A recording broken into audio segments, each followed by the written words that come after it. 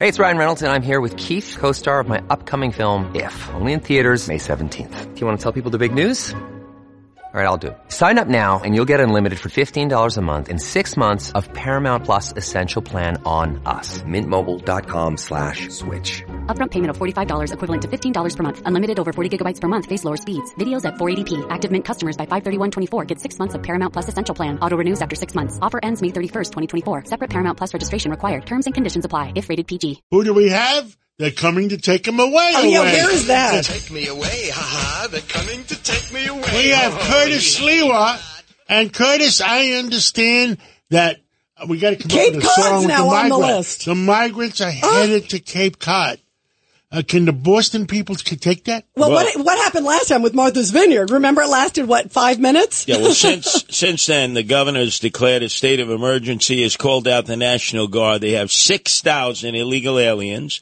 And you are correct. Back in it was December of 2022, and DeSantis, 2023, excuse me. DeSantis sent in approximately 48 private Learjets.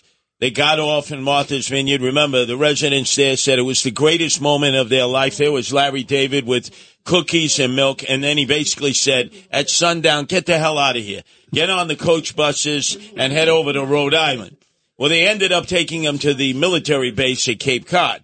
So now we see that as soon as Labor Day weekend is over, they have a number of the hotels that normally would be packed on Labor Day and then immediately empty after Labor Day. They have been subcontracted by the state of Massachusetts to house the illegals.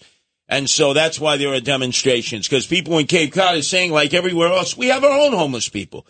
We can't even get them into these hotels. Why will they have to sleep in the streets? And people we don't even know, who haven't been vetted, haven't been vaccinated, we had no background checks. You're going to put them into these hotels? Yeah, and I'm wondering whether our little kid's going to go, hey, Daddy, this guy with an MS-13 tattoo says he wants to play Tiddlywinks with me.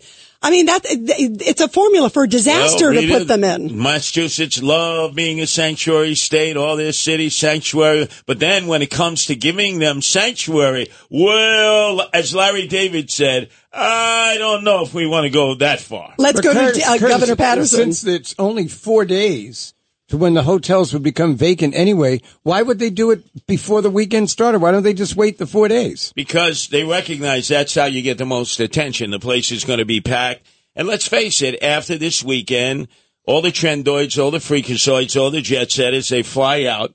And basically it just goes back to normal life in Cape Cod, Plymouth, and then naturally Martha's Vineyard. So they're doing the right thing.